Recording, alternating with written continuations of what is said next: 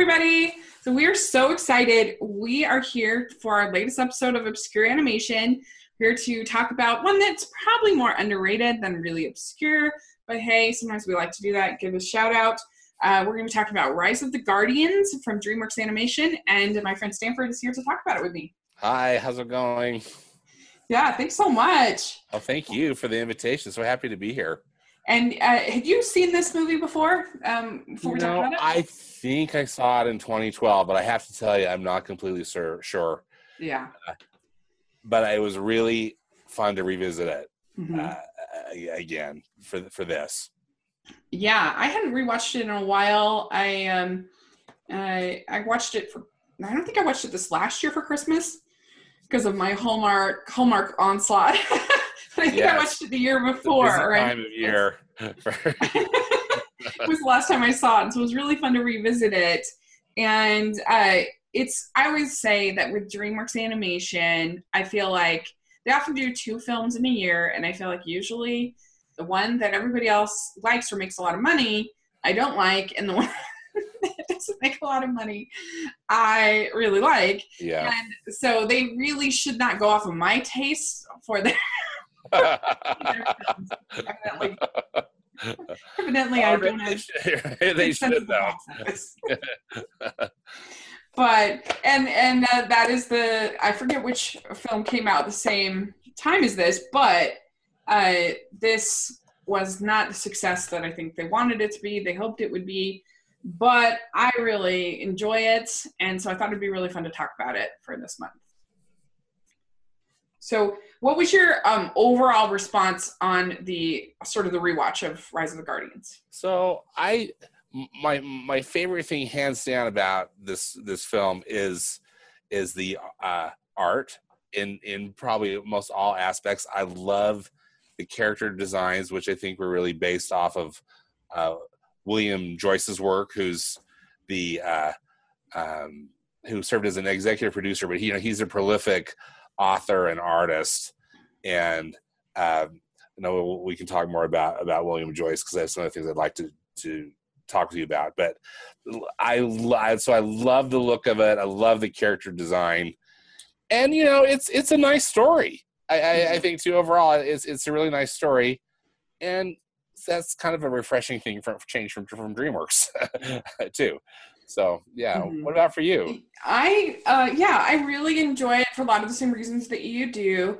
It is a beautiful film. The world building is amazing. The amount of detail that they went into, and I do really like the characters and the character designs. I really like, and I think that's all very strong.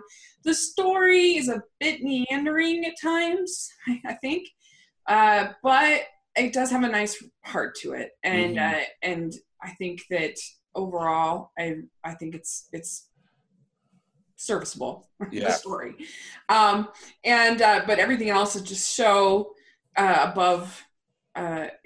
Just everything else is just so lovely in it that I think it works for me, and I think it is one of their underrated films, and I think it avoids a lot of the cliches of DreamWorks. Yes. Also, another reason why I really like it too. Yeah.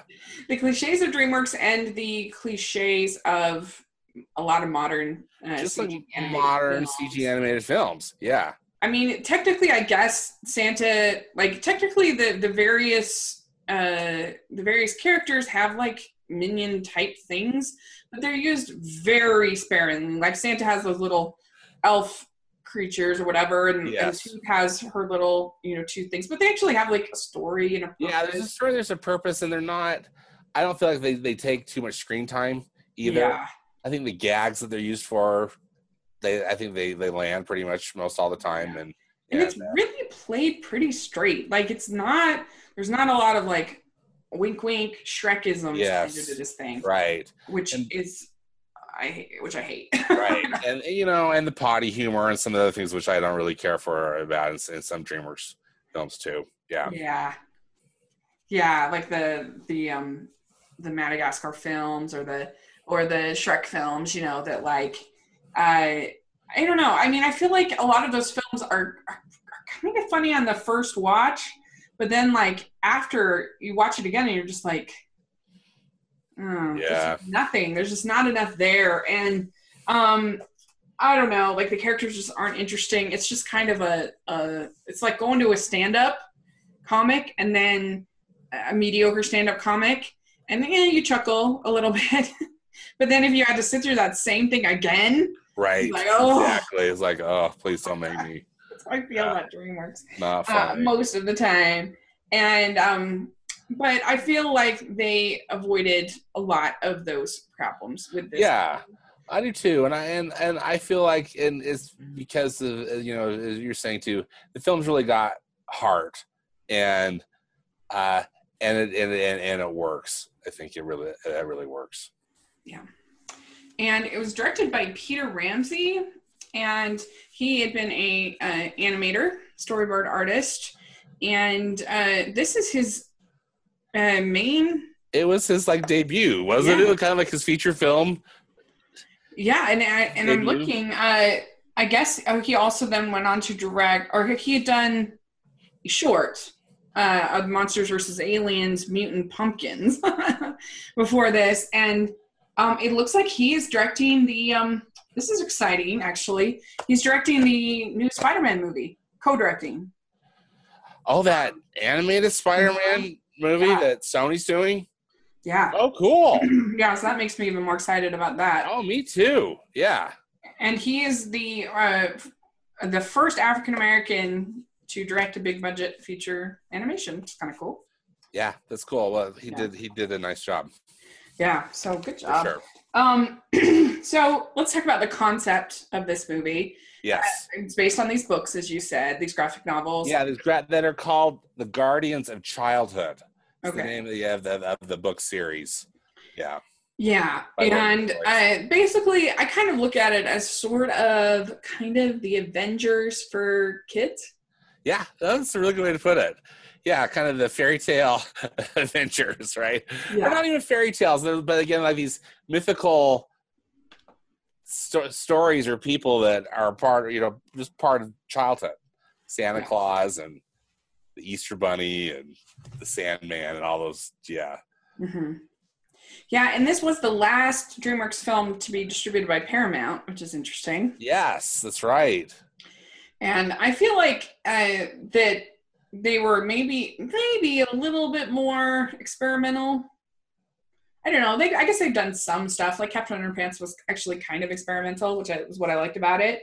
But yeah, it's interesting because now Paramount is like, I don't know, like they're just a mess with their animation. Like just in general, their studio is not doing well right now. So yeah, it's gonna be interesting to see if Paramount Animation. I know they've recently done some management changes. I read about that this last week, and again, not with any people that I really knew or had heard of before, but I hope that they can get their act together because, I think more competition makes for better films generally, but I'm with you. And I wondered too, and I wondered this at the time, because it was the last film that DreamWorks was doing with Paramount, if Paramount marketing kind of gave it, didn't really do a great job marketing the film. I remember not really being overwhelmed by the campaign. Yeah. Very much. It looked very unappealing. I remember thinking. I remember thinking the same thing, and they had so much they could have done with it, but I know, because there's so much potential that could have made it look so. To be the cool film that it is, and they didn't. I don't know. They almost made it look like it was just another one of these run-of-the-mill CGI movies, which it's not. Yeah, they didn't. They could have sold it. It's similar to the way that Big Hero 6 sold their movie, for sure. I mean, it has most of the same qualities as Big Hero 6. Maybe not as funny, but they could have sold it like that. But yeah. So it's interesting. But basically, like, the concept is you have all of the heroes of childhood that are made guardians of the earth by the man on the moon, or the moon. And the movie starts out with Jack Frost being made into a Guardian, but he doesn't know why he's made into a Guardian, because the other Guardians, their powers are dependent on people believing in them. But nobody seems to believe in Jack Frost. And so that's where the struggle is. But it's really fun because these aren't like your typical versions of these characters. Yes. Which is fun. Which is really fun. I agree. And they're kind of, and I have this art book. That art book, Rachel, looks so cool. Yeah, and there they all are. That's a really great shot of all. Yeah, it's pretty. Panel of all the characters. Yeah. Yeah, it's pretty cool. They're you can kind of see from this image that they're kind of kick butt versions of your favorite heroes from childhood, which makes it fun. Yeah. And the author wrote the introduction. William Joyce wrote the introduction to this book. He says, DreamWorks Animation took everything that I wanted these characters to be and took it so much further than I was ever able to illustrate. The whole work is now grander than I could imagine. And then he says, it is one of those instances where the team really got the vision instantly. It was almost like we were the method animation guys, the way we got into the psychology, background, and history of these characters and came up with organic ways of thinking about them. So that's really interesting that, so the author's basically saying, like, I've never read the books. Yes, I haven't either. The author's basically saying that the people at DreamWorks basically elevated what he had put out, both in artistry and in character development, which is pretty nice really to say. A nice compliment. And again, I haven't read the books, but I would agree, because I think that's another strong point about this film is the character development from all these. Because again, it could be so cliche, and so repetitive and so dumb, but instead, it's clever, and a really interesting interpretation on all of them, I thought. Yeah. He says there's an oath in the Guardians books that goes like this: we will watch over the children of Earth, guide them safely from the ways of harm. We will guard with our lives their hopes and dreams, for they are all that we have, all that we are, and all that we will ever be. Everyone at DreamWorks seems to have taken this oath. So that's pretty cool. It's cool. Yeah. It's cool. And again, kind of, you hear that, and then it's disappointing when we look at the box office, and just know that this film didn't do that well, which is a bummer because, it's a good one. Yeah, they took a pretty significant loss on this movie, which is a shame. I mean, because I feel like this is one we could have gotten many entries in. We could have. I know. Stories. It's just a shame. Yeah, because, one failure like that, and then they're done. They're done, and it's too bad because, again, the world building is so interesting. Well, and they probably overspent on it too. Well, yeah, because the animation is really, and it shows. It's all there on the screen. It's $145 million is a lot of money. A lot of money. $306 million, but it still took a loss. Yeah. I'm going to blame the marketing too. There's all sorts of things, I know that are a factor, but wow. But your main character is Jack Frost. Yes. In this, and what do you think of him as a character of Jack?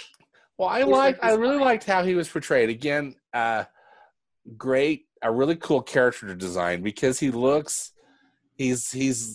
like a teenager, a young teenager is what, and again, they could have gone in any number of ways with it, but I really like the way he looked. I mean this as a compliment. He reminded, and it was interesting to look at the timeline. This was a year before Disney's Frozen. Yeah, he's kind of like, he's a male Elsa, but he's different though. I just think that the way that they handled everything with him is still very unique. And clearly these are competing studios and they're not going to be sharing a lot of that info. But I still couldn't help but think about Frozen every time Jack was on. Yeah, there's a lot of fan art. I don't mean that as a slam. No, I love Frozen. So no, There's a lot of fan art of Elsa and Jack. Yes, and then I remember the fan art. You know, it was reminded of that. But I also think another strength of the character is just a really strong vocal performance.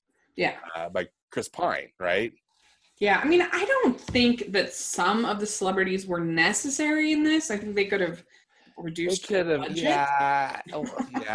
But I think that that he does a good job. I thought Chris Pine was legit, and yeah, I hear you, because again, some of it is almost just like stunt casting, right? You know, and it could have been like the Tooth Fairy. Again, I don't think it's Isla Fisher, right? Isn't that who? I mean, who's out there being like, well, I got to go to every Isla Fisher movie, you know? Like, I just don't think that's the case. But I thought Chris Pine was solid. Yeah, definitely. He's good. And they did, You can see. So the design of Jack, I think, makes him like a really sincere. Yes, and I like, because again, he looks young too, but also, you know, they did a wonderful job with his eyes, and and it's interesting because Jack Frost, I feel like usually is portrayed as a villain, right, and that's what I think about. I mean, we think about like those Rankin Bass shows, you know. I mean, he's a bad dude. You know, big nose, and, you know, he's got a hat, and he's super grumpy. So this is interesting. You know, he's in a hoodie. And it's interesting because what do you think about this whole idea that Jack doesn't know why he's a guardian? Well, I think that's what makes the story interesting, because, you know, you just I like how they set it up where you see that, you know, the man in the moon is creating him, as they're making him a guardian. And it's a mystery. I mean, we find out with him, and I think that's just one of the interesting narrative points of the film. Mm-hmm. Yeah. Like in the end, I agree. I think in the end, like his job is to bring joy to children in a way that's different than Nicholas, not in the sense of gifts and stuff, but he, like, at the very beginning, you see him make this sleigh ride fun for this little little boy. It's like this, he makes it this wonderful, this exciting, thrilling thing, that's such a fun sequence too. And so he's sort of more like his sister. We find out later that his sister, that he died saving his sister, which is why he was made a guardian. And so he was just always sort of a protector. And I think that it just makes him it makes him a likable character, because he doesn't have all the answers. He's not all powerful. He's not, and he's like a nice foil, I think, to Pitch Black. Like, I feel like they're kind of similar in a weird way. Right. And it's just, where like Pitch Black wants to destroy children and ruin that, like Jack wants to make them happy. Yeah. And so it's really good. And so then you have, I really like that the names of these characters, and I don't know if you really even pick it up if I hadn't read the book, but Nicholas, this book, Nicholas St. North is his name. Is his name, Santa Claus, but he's kind of Santa Claus in this is kind of a different Santa Claus than we ever seen before. Right, and I liked it. And again, I remember thinking the trailers, it's like, oh, you got to be kidding me. They made him look so appealing. But then you watch the film, you think, wow, this interpretation of Santa is unique and really fun. Yeah, he has all these tattoos. Yeah. And he's Russian, which this is the one where I'm like, why did you need Alec Baldwin? I know. Literally doesn't even have the same accent. Yeah, I don't think Alec Baldwin was necessarily an inspired choice for the cast, for the voice cast. No. But I love how he has the naughty list on his tattoos. Yes, I do too. Cool. It's so great. And that he's not, again, speaking of the Rankin Bass, too, he's not just jolly. He's kind of menacing in a way, because he's big, he's strong. he's he's kind of forceful, but I like that a lot about it. Yeah, his job is to be the guardian of wonder. So he so it's a little slightly different. Whereas like Jack is supposed to take care of sort of the fun of kids, whereas Nicholas is more about gifts and wonder and awe and that kind of a thing. And I don't know, yeah, he's funny. He's just like a curmudgeon. He's kind of grumpy. Yeah. And it's cool, yeah. Yeah, and he has these little elves that are helping him. And the whole design of, we'll talk more about the world building, but the whole design of the North Pole is so gorgeous. It's gorgeous. So amazing. Yeah. So like detailed. I mean, just incredible. And again, nothing cliche or repetitive of what we've seen in other interpretations of Santa Claus. I was really, really impressed with it. And beautiful, I thought a beautiful use of CGI too. Yeah, and there's this great whole thing where he has this globe in the room where you can see what's going on, so he's able to deliver the presents, around the world. And it's sort of like Mission Control, this globe room. It's so cool. And so he can see who's believing in what, and he can contact the other guardians and contact the moon. So it's really cool. Yeah, I agree. It's really cool. And I mean, even his like sleigh is super cute, but yeah, it's so cool. And so then you also have Bunnymund is his name. Easter Bunnymund is his actual name, which I think is hilarious. The Easter Bunny, who's from Australia. Who's from Australia, because it's Hugh Jackman. Yeah, Hugh Jackman. And I thought Hugh Jackman worked in the role. What did you think? Oh, yeah. He's very funny, very sarcastic.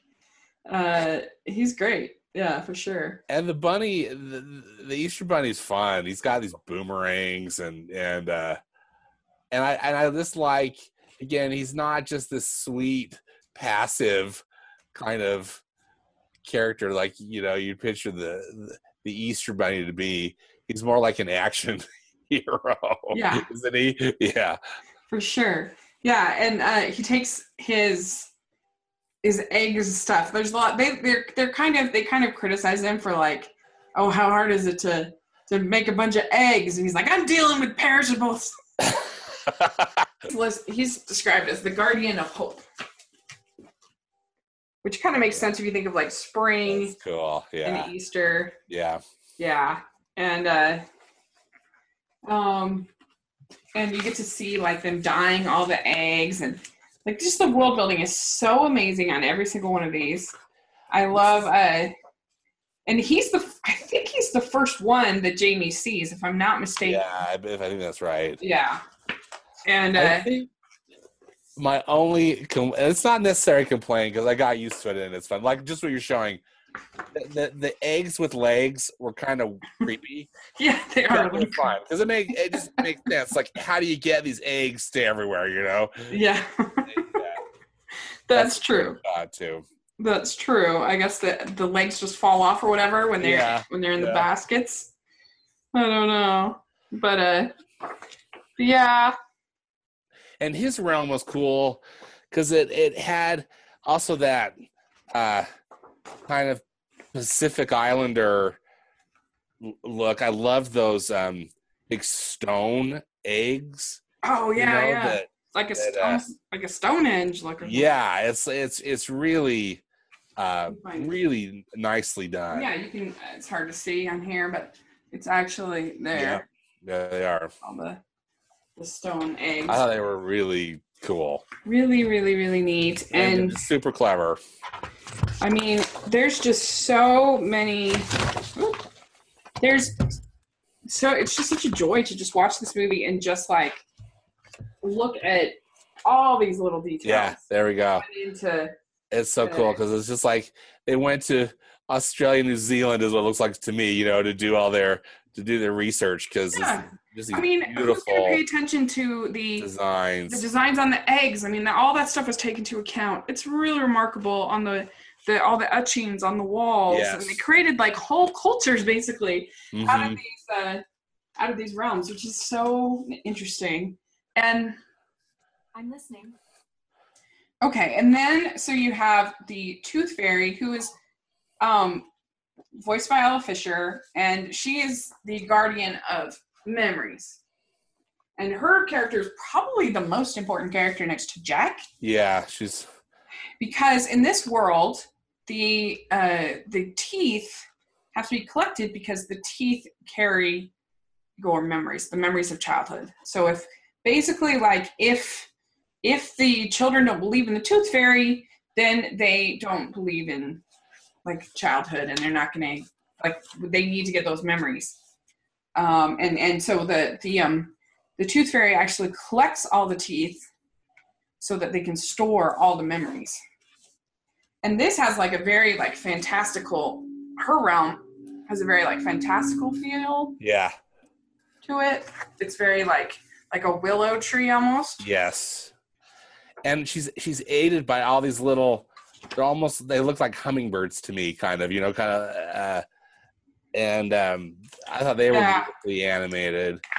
And yeah, she has all these baby tooth. Yes. That are really cute, and the mini fairies there. Yeah, they're cute. And that's when Pitch goes after them, and he takes the mini fairies, he abducts them. And so, and like one by one, each of the guardians starts to lose their power because Pitch focuses on each of them. And the most devastating one is when he steals all of the teeth. And the children don't believe in Tooth Fairy anymore.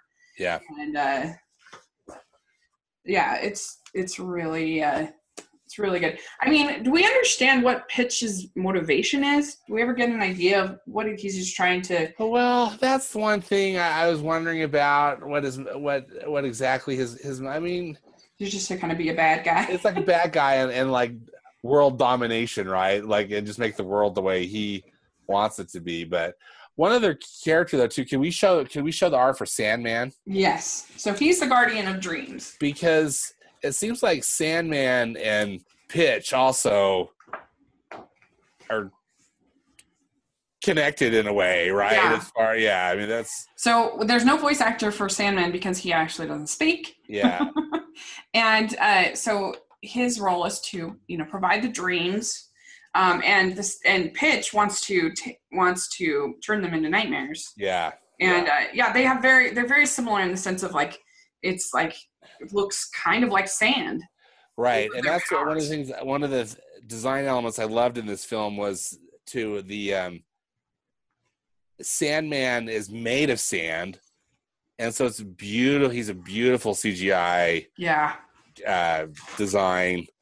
And I love those strands of sand, that go out. It almost, again, it looks like it's these. Yeah, it's almost like pixie dust. Yeah, this pixie dust. And again, how it gets counteracted with the stuff from Pitch. So it's the black pixie dust versus the magical, kind of tan glowing pixie dust. Yeah, I agree. And he even like changes, what is it? Is it a unicorn or something like that? That he changes it into like a beast. I can't remember, but he changes what Sandman does. You can see here's the design of Pitch, and Pitch is voiced by Jude Law. Yeah, and I thought Jude Law was good in this role too. What did you think, Greg? I agree. I think he's very good. He's very menacing. Yeah. Here it is. Shots. Yeah, right there. That's the black horse. And then on the other side, the other page there too, you can kind of see what we were talking about, like those streaks, those black, the pixie dust, the not pixie dust. Yeah, let me get that on the camera real quick here. So yeah, you can see. Yeah. It's really cool. It kind of reminds me of like a Dementor. Yeah, I know. I some of this stuff I almost felt Harry Potter-esque. I thought too. The way the way, yeah, it is. It's Dementor or even Voldemort, kind of, Yeah. Yeah. You can see in this picture, you can see how Sandman and Pitch kind of meet up. Yeah, they meet up. This one on the bottom. But I'm with you about Pitch's motivation. I'm not particularly sure because did he have a beef with him too? I mean, was he out for revenge? I don't. If he was, I just don't know if that was relevant or did I miss it? Was it something very obvious that I missed? Yeah, I don't know. I guess he says this version of the boogeyman is extrapolated from the classic guy who hides under your bed. The whole idea with him is his weapon is fear. Fear makes him powerful. This came in the shifting shape of a villain named Pitch, wrote William Joyce. The dreams he hungered for most were those of children, the pure of heart. He could sense children from 7 planets off, and with a mere touch of his hands, he could leave them plagued with nightmares for the rest of their lives. So, basically, it sounds like the dreams of the children kind of feed him. Yeah. Okay. So it's not the strongest motivation in the world, but there you go. It says there a lot of times in movies you see characters who are the bad guys, even if they don't deserve to be the villains. But with Pitch, we had the original bad guy, the boogeyman. The question was, how entertaining could we make him?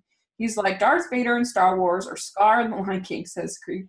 He uses very contained gestures, which are in sharp contrast to North, who was big, wild, and very expressive. So I think, I don't know how to go that far. Yeah. With Darth Vader and a Scar. Yeah, I don't know. But the way that, you showed the picture, I mean, Pitch is a very elegant villain. Yeah. He's got that wonderful kind of robe style and very, very sharp features. I mean, not this comparison, but kind of like Maleficent from the 1959 Sleeping Beauty. Just very sharp features. I mean, he looks bad. He looks like he's a villain, but again, with all that wonderful CGI stuff that they do for him as he's spreading fear and fighting the Guardians. Yeah.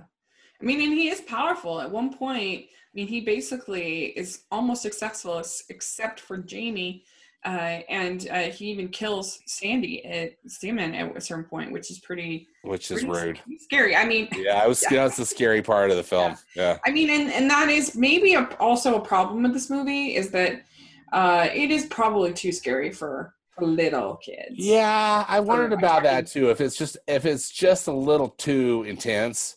I'm talking like your preschool age, your kindergartners. Yeah. I would not take my... Yeah, and again, they're would be maybe more accustomed to at that age to these different interpretations, these more traditional interpretations of these characters that as we've talked about, and then to see it because it's not a dark film, but I agree with you that it's scary. There's some scary elements, so yeah. There definitely are some scary elements, and it can be kind of sad, and I think just I don't know, I just don't think it's made for small children. So it's interesting. That's the strength of this book. That's the strength of this movie is the beautiful art design, and the incredible characters. That's where it's so great. Yeah, I think. Yeah, totally agreed. And so you also have Pitch, and this is one of the other scary parts. Not only does he kill Sandy, but he also takes all of the baby tooth fairies, and he's gonna kill them.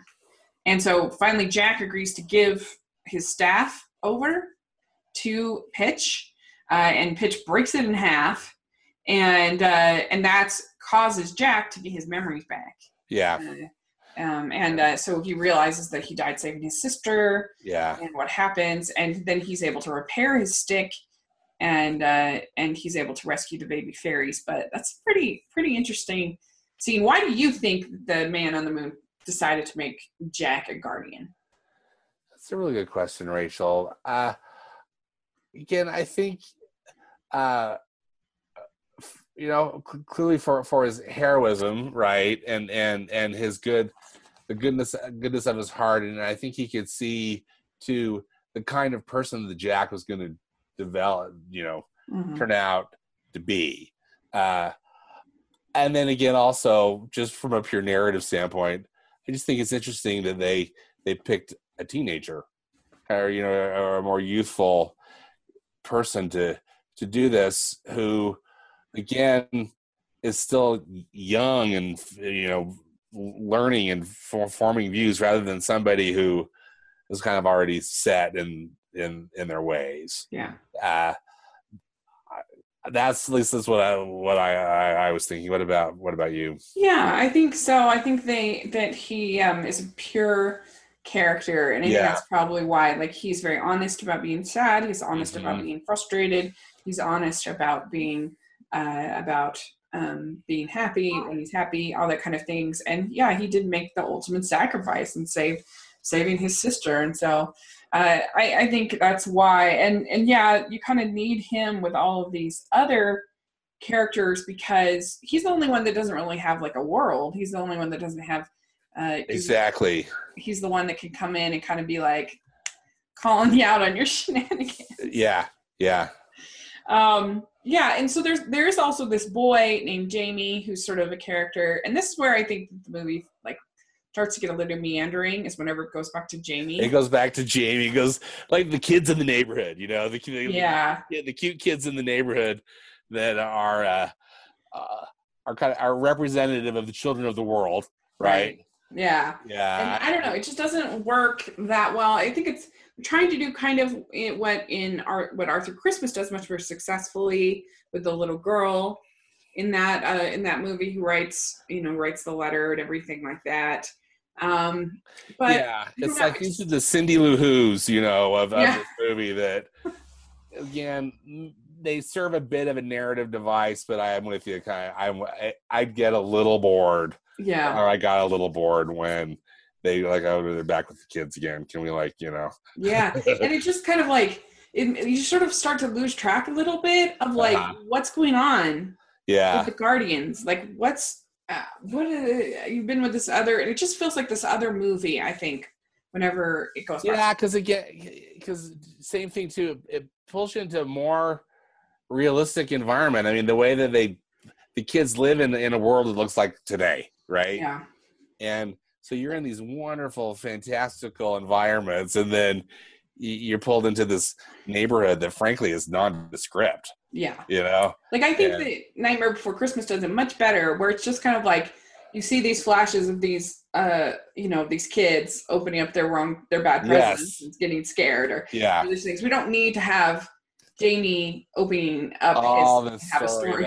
And that Easter egg hunt which never seems to end, Yeah. They can't find. Like, we get it. I mean, I guess they're trying to show that, like, they're trying to show that he can't see Jack, and then finally he can see Jack, and so like trying to show those memories things. But I think you could do that with just being some nondescript kid, and that you don't have to have this sort of story arc with Jamie. Yes, yeah, I agree. It's a weak point. Yeah, for me too. So yeah, and but it all, of course, ends happy. It ends happily, yay! With them all, Pitch is gone. They're able to defeat Pitch, and they are able to. Then they are all accepted, as Jack is accepted as a guardian by all, and there you go. And it is such a shame, because it just seems like the perfect spot to have another movie, but oh well. But alas, not.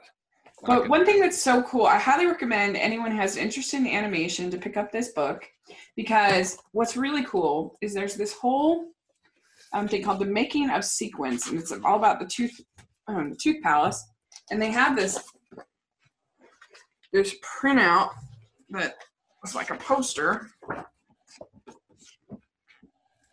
that shows, can you see it? Yeah. So, that shows sort of the mapping of what goes on to make a feature film, like the sound design and the, so you have post-production, coloring, image finalizing, FX, putting in crowds, character design, surfacing, editorial, all that stuff, and how they all kind of connect and communicate and everything, and which is so interesting. And then they have like this really little nicely done paragraphs that explains who it was. They give more description of each of those. Yeah, so we learn here components. it's Joyce Aristia is the lead editor, and we get a little thing from, or a quote from her about what her experience working on the film, and Andy Harbreck, surfacing supervisor. You know, most people that know animation don't know what a surfacing supervisor is, so it's kind of cool in this book. You can learn what all these various people did to make the film, and they have in their experience, and then we talk about all that went into making the sequence there, and there's a whole bunch of their storyboards too. Oh, that's really cool. So like story, art, modeling, surfacing, rigging, layout, animation, character effects, crowds, matte painting, effects, lighting. Anyway, amazing. That's so cool. Isn't that neat? Yeah. Yeah. And again, just major props to these animation studios. I mean, there's so much work that goes into these films, particularly the good ones. And I think, like, personally, I feel like in reality, only people that are really into animation are going to watch a video about obscure animation. But I think that you do yourself a disservice if you just are a watcher and you don't learn about, what goes in, whether it's the acting or the various things. I think you do yourself a disservice, and you should find out about these different things. It'll make you appreciate the movies that you watch, even the bad movies. You appreciate them a lot more. Yeah, agreed. And cool. Also, at the end, they have. Oh, that's so cool. They show the team. Yeah, a picture of the entire team that worked on the movie, which is just neat. Oh, that's wonderful. So anyway, this is a really cool book. That I'll put a book, link down. Rachel, looks amazing because, as we kind of mentioned earlier, not all of these art of books are created equally, and this one looks like it's just absolutely stellar. Yeah, definitely. Yeah, some of them, like, I was really disappointed in the art because I am a defender of The Good Dinosaur. I liked it, and so I was hoping that the art book would be really cool, and because it was such a process to make the movie, and that, like, anybody, even if you didn't like the movie, like, it is beautiful, and so I was hoping it would be better. It really wasn't very good. It was more like a coffee table book. Yeah. That you should appreciate. It didn't go into the details about this, the surfacing guy, and and like detail about all the lands and are all the characters. It was pretty disappointing. So, but yeah, this one's a great one. I'll put a link if I'll try to find it on Amazon and put a link if you guys want to check it out. But and then one interesting thing that just in doing a little research too, Rachel, that William Joyce is still creating these Guardians of Childhood books. There's another one coming out this fall. Yeah, I think that the one is another Jack Frost book. But I need to go check out some of these books. They look really interesting. I thought I'm going to go to the library and see what I can find. I'm surprised they at least couldn't do one of the DreamWorks series that they've done. I know that they put all these, they're doing all these series on Netflix and stuff. Yeah, they have that spirit monstrosity, and so you'd think if they were going to do that. I mean, they did one for Turbo. I mean, come on, And yeah, I mean, this seems to have way more potential. Yeah, there's so much that. The potential of this is. No, I hear you. It's disappointing, but William Joyce, it's interesting. I believe this is his only project that he's done with DreamWorks, because he collaborated with Disney he have you ever, I don't know if you've seen the children's book that he did, A Day with Wilbur Robinson, but that's what Meet the Robinsons is based off of. It's just a picture book. Oh, and it's delightful. It is just the most charming book. I have a copy of it somewhere in my house. I was hoping to be able to show you some pictures, but I couldn't find it. But I saw it. It's on Amazon.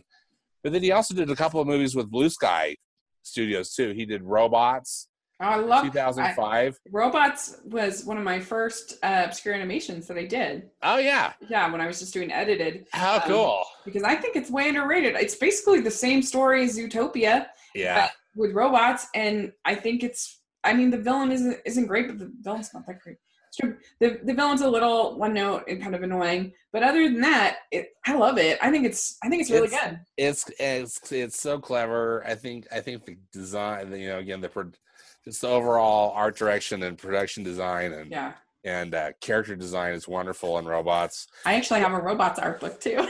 Oh, cool. Yeah. I bet that one's good too. Yeah, it's really good. And also, he was the producer on Epic from Blue Sky, which I didn't know. I've actually been thinking about suggesting Epic for obscure animation because it's got problems, but I think it's a little underrated. I like it. It's based on a short story called that William Joyce wrote, a picture book called The Leaf Men and the Brave Good Bugs. William Joyce is just my guy. I mean, he is. He's and it's just amazing. He's so prolific. He just doesn't stop doing stuff. So one of the good ones. Definitely, it's one of their best CG animated films for sure. And it's very creative. It's very beautiful. And so check it out. Let us know what you think about Rise of the Guardians. And you find it underrated like we do. And let us know what you would like us to talk about next month or future months. Give us your feedback. And where can people find you? I'm on Twitter at Stanford Clark, and I also have a movie blog, which is moviespastandpresent.com. Great. I'll have a link for that in the description section, and you can find me at Rachel's Reviews here on YouTube and on iTunes, and you can follow me on social media at Smiling LDS Girl. So check that out. And thanks again. This was really fun. Thanks, Rachel. Great to visit with you. Thanks again. Bye.